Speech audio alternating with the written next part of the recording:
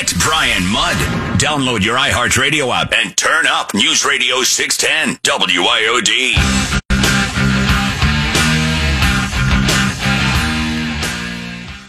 As per usual, the first hurricane forecast of the season out from AccuWeather. And one of the things I always like to do, let's go to the scorecard. You know, how accurate was the AccuWeather report from last year? You start taking a look. Preseason forecast, they said 16 to 20 named storms. Well, we got 21. 7 to 10 hurricanes. Well, we got 7. 3 to 5 majors. 4. 2 to 4 U.S. landfalls. This was the place where, or direct impact, I should say. This is where there was a bit of a miss there. 8 in actuality, so that was underestimated. But otherwise, take a look at the AccuWeather preseason forecast last year's. Pretty darn accurate. And on that note, joining us is somebody who works on this, Dan Kottlowski, the lead hurricane forecaster for AccuWeather. Dan, thanks for joining us. Thanks. Nice being here. So, nice work last year.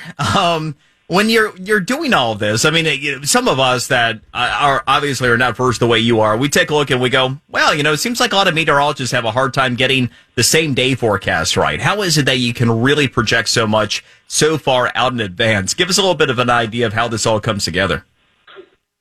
Well, when we're looking at the long-term forecast, we try to look at key elements in the the current weather pattern, and also look at what we perceive will be happening, by the time we get to the most active time of the year. The most active time of the year is August, September, and October. So the key is to try to get those 3 months down. Another thing we try to do is also we try to see what the weather is doing in a rectangular area, roughly from the Caribbean to off the coast of Africa. We call that the main developmental region. So if you can understand what the weather's doing there now and how it's going to change and how it's going to be in place for August, September, October, then that's more than half the battle. The reason why we look at that rectangular area is because 85% of all tropical storms and hurricanes have their origin in that rectangular box area. So the most active time of the year, we are watching that rectangular area very closely.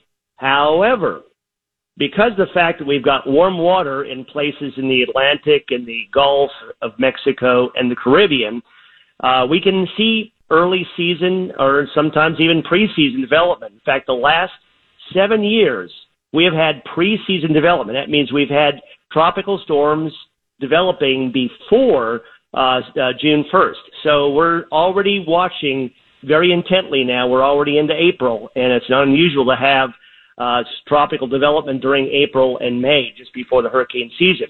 Those preseason, and we throw in early season like June and even early July storms, those are completely different animals.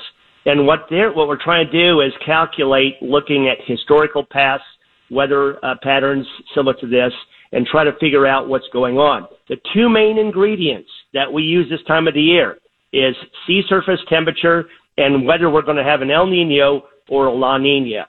We are in a La Nina. The water temperatures are warm, so it should be no surprise that the ingredients are there for another active season this year.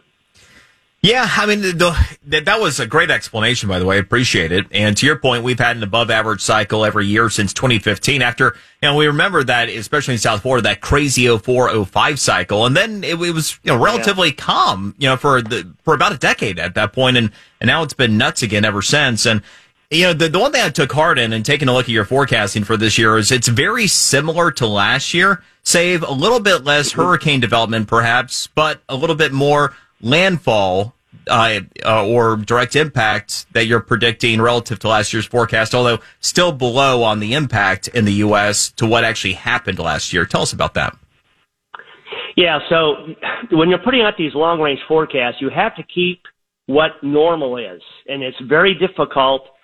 It's very easy for us to say, my gosh, it was so active last year, and it's very easy to get sucked into the idea, they're all going to be real active. But by the same token, you say, okay, well, normal is this, so I don't want to over forecast. So you're playing that situation here with normal and what the what the season's looking like. Right now, if I looked at the current season, looked at everything, and didn't even look back at what last year or what normal was, we would still be predicting quite a few hurricanes or quite a few tropical storms and hurricanes.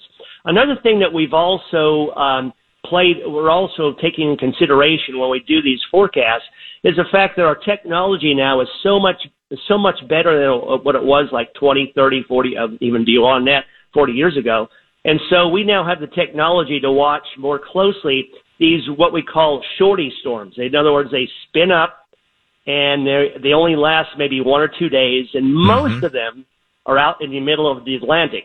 So there's a lot of some people call them garbage storms because they spin up and then they spin down.